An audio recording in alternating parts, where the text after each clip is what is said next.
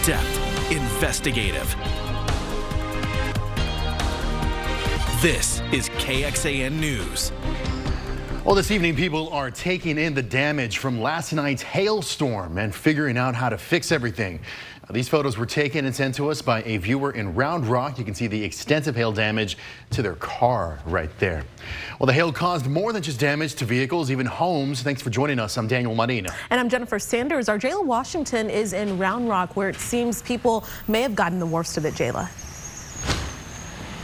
Hey, Jennifer, certainly got the worst of it. Right now, we are in the Cat Hollow neighborhood, and you can see there behind me, actually leaving right now, some contractors that were just repairing some windows there. You see that there are tarps now over those windows that were shattered by that hail. Now, I've seen a lot of roof work today, just kind of driving throughout this area. Lots of holes that just absolutely went straight through, causing significant damage. Lots of tarps now on roofs, as well as neighbors doing walkthroughs, just surveying the damage. We got to catch up with one neighbor earlier today who was just in disbelief. She has lived here for 20 years and counting, and says she has never experienced anything like this. A lot of neighbors are dealing with water damage because obviously that hail putting holes through their homes caused that water to leak in. Lots of shattered windows as well as glass. And you know what? It's not just the houses that we're seeing this either. We're also seeing,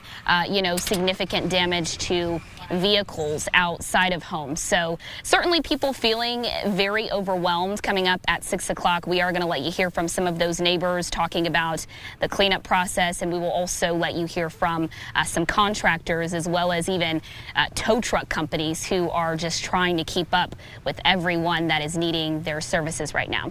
For now, I'm reporting live in Round Rock. Jayla Washington, KXAN News.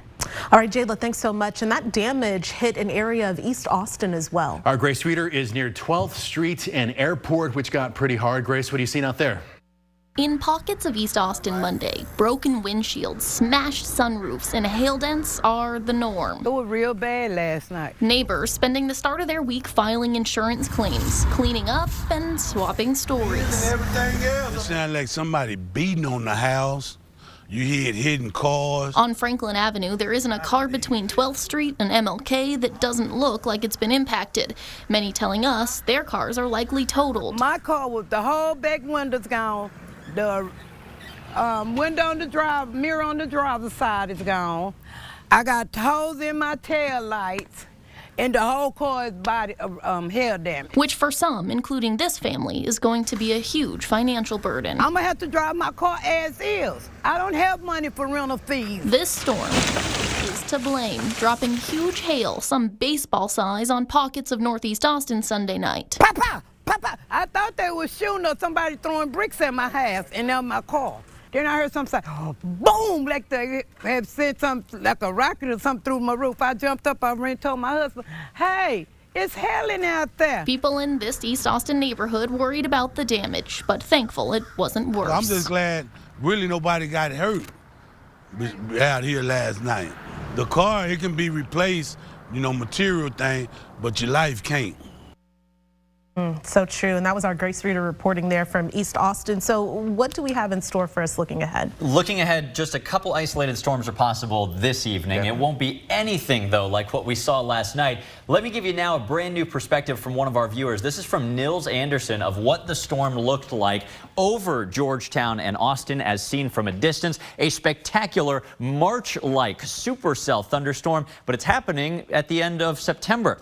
Here was a view of that hail track as this damaging storm trekked from Georgetown to Round Rock, right down I-35 into the Austin area. Zooming in on when and where the worst of it was, right here, nearly softball-sized hail at 9 p.m. last night in sections of Round Rock. That's exactly the confirmed report that we got, 3.75 inches in diameter. That falls at nearly 100 miles an hour in Round Rock. We also had some reports of teacup size and tennis ball size hail from Pflugerville and North Austin into Georgetown. The radar this evening is much quieter. Matter of fact, it's dry nearly area wide. Our eastern counties, though, we're watching a front and also some boundaries coming into Lee County that may focus some storms over the next few hours. So coming up, let's talk about the slim threat of strong storms this evening, quieter weather ahead, and a hot start to October.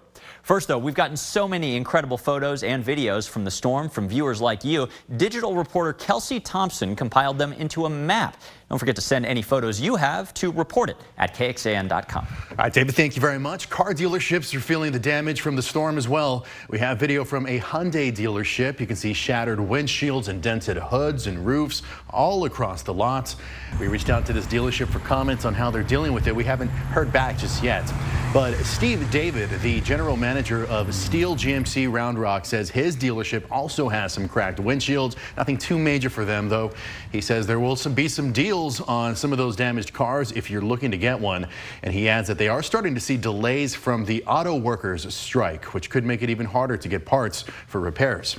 And of course, repairs are of concern nationwide because of that strike. Despite some forward movement, a deal has not yet been reached. Union leaders say that they've made some progress with Ford, but not GM or Stellantis. So they're now expanding that strike against those two companies. Now, President Joe Biden says tomorrow he will join a picket line in Michigan. And then on Wednesday, former President Donald Trump is expected to speak to workers there as well. Well, with the deadline to fund the government less than a week away, deeply divided House Republicans are scrambling for a path forward to avert a shutdown on October 1st. And with time running out today, House Speaker Kevin McCarthy expressing optimism that a deal can still be reached. NBC's Alice Barr reports. In the nation's capital today, it's the start of a week that could end in a government shutdown. House Speaker Kevin McCarthy insisting a deal to fund the government is still possible and sending a pointed message to the hard-right members of his own party standing in the way. If people want to close the government, it only makes it weaker. Why would they want to stop paying the troops or stop paying the border agents or the Coast Guard?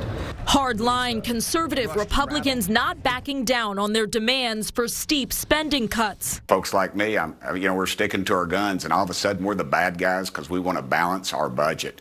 Speaker McCarthy today signaling potential progress with some of the holdouts. Apparently they're willing to work now, so we could have an opportunity. As they race to reach a short-term funding deal before the deadline, when federal workers could be furloughed or their paychecks held up, including members of the military. You're talking about people not being able to come into work at a time when, again, we're facing rising threats all around the world. We really need our full military at their 100%.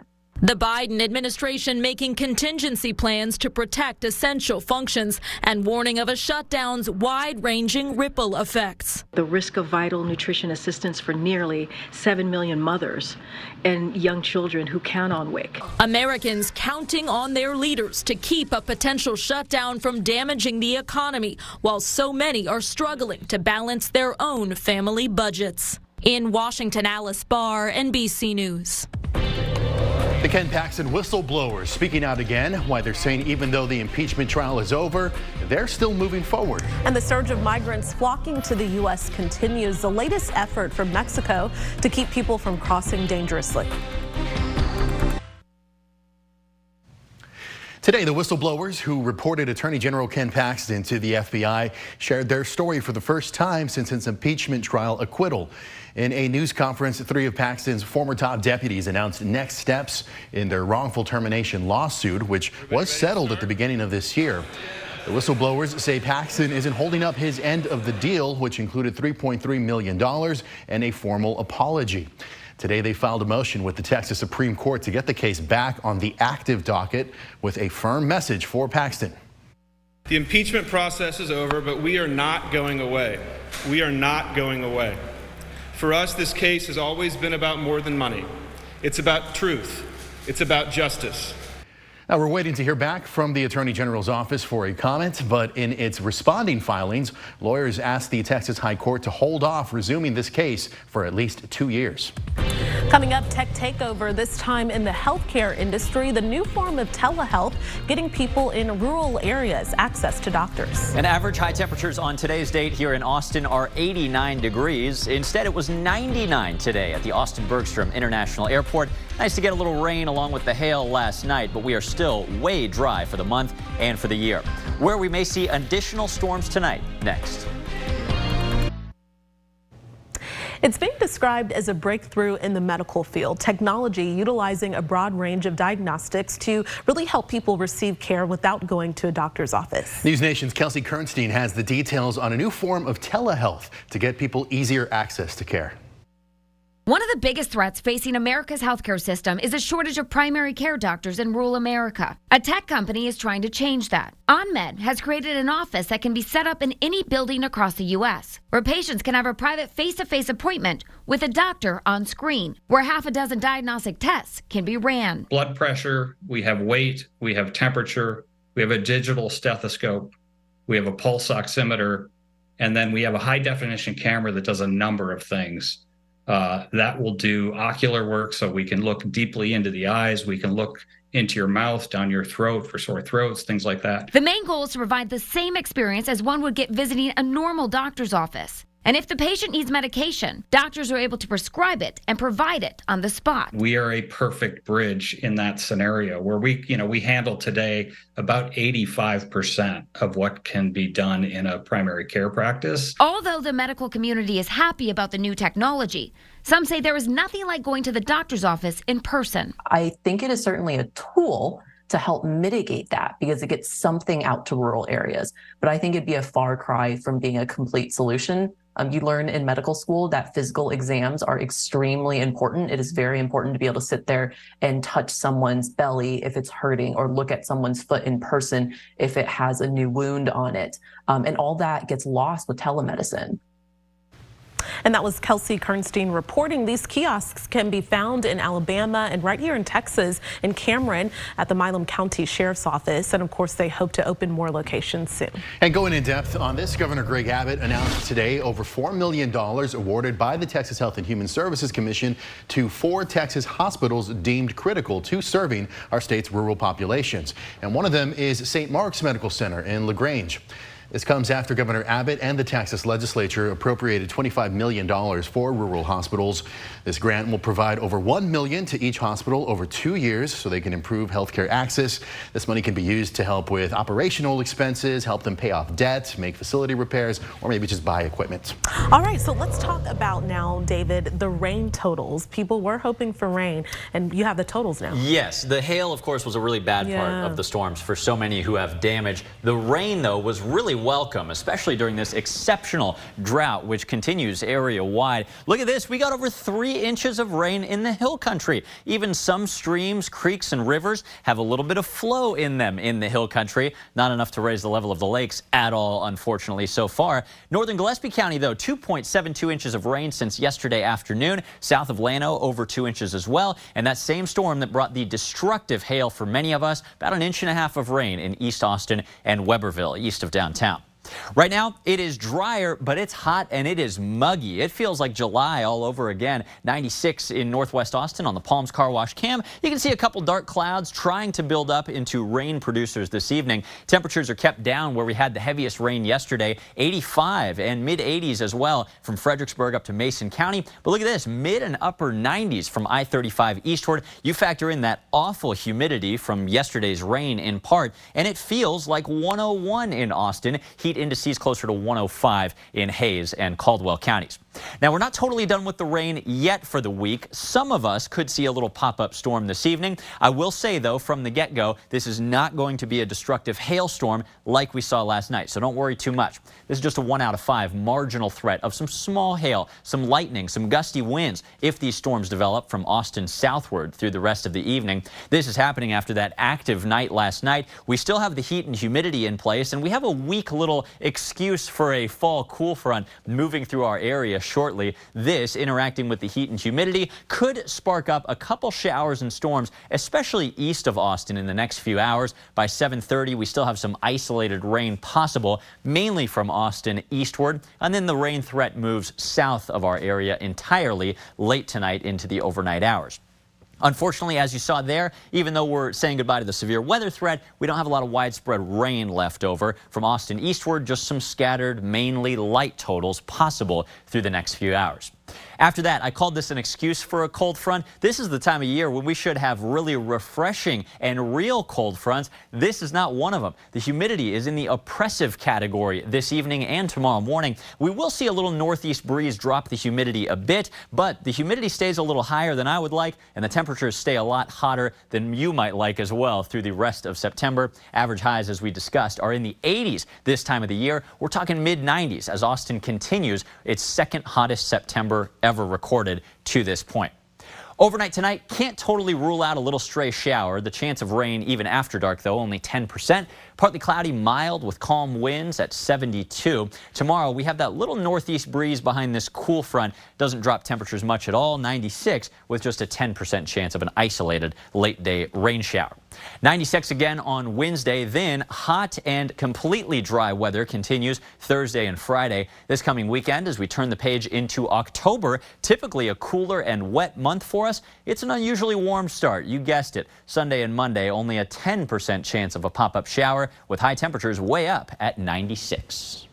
All right, David, thank you. Mexican officials started blocking migrants from hitching rides on cargo trains in a new effort to curb the surge of people headed there. And thousands of people have crossed into the U.S. just in the last few days, many of them making dangerous journeys on freight trains known as the Beast. Mexican railroad operator Ferromex temporarily suspended 60 trains because of it, and Mexico's immigration authorities have deployed agents to stop people from climbing aboard. Now, the Department of Homeland Security officials tell NBC News that U.S. Border Patrol made 8,900 apprehensions of illegal border crossings yesterday, with 2,100 in the Del Rio sector, which Eagle Pass, Texas. Well, if you've profited off of selling tickets to a concert or a big game this year, you may have to pay up. The new rule from the IRS targeting people selling tickets for a pretty penny. Right now, the new study unlocking some of the mysteries of long COVID and proving the condition is real. Also, no end to the tragedy of 9/11, the FDNY's grim milestone, now having lost as many to 9/11 illnesses as they did that day. Well, it was a summer of record-breaking ticket sales for live events, and fans shelled out thousands just to see their favorite stars in person. Now, others made huge profits by selling their tickets for insane prices, and now the IRS is getting involved. It's all thanks to a new law enacted under the American Rescue Plan Act. Anyone who makes over $600 selling their tickets on the secondary market will now have to report those earnings to the IRS. It comes in the wake of some big-name concerts in 2023.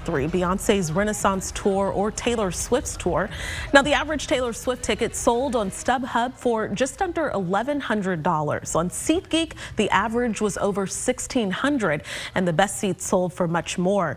Now, in the past, ticket sellers only had to report earnings if they made more than $20,000 and at least 200 transactions a year. That's now down to just $600, regardless of how many transactions. Well, there's a tentative deal in the Hollywood writers' strike. After several days of negotiations and 146 days of picketing, the Writers Guild of America and the labor group representing the studios and streamers have reached an agreement. WGA announced the deal in a joint statement with the Alliance of Motion Picture and Television Producers. The 3-year contract agreement must still be approved, though, by the Guild's board and members before the strike officially ends. In a message from the Guild, writers were told the strike is not over yet and no one should return to work until hearing otherwise, but picketing is to be suspended immediately. The terms of this deal have not yet been announced.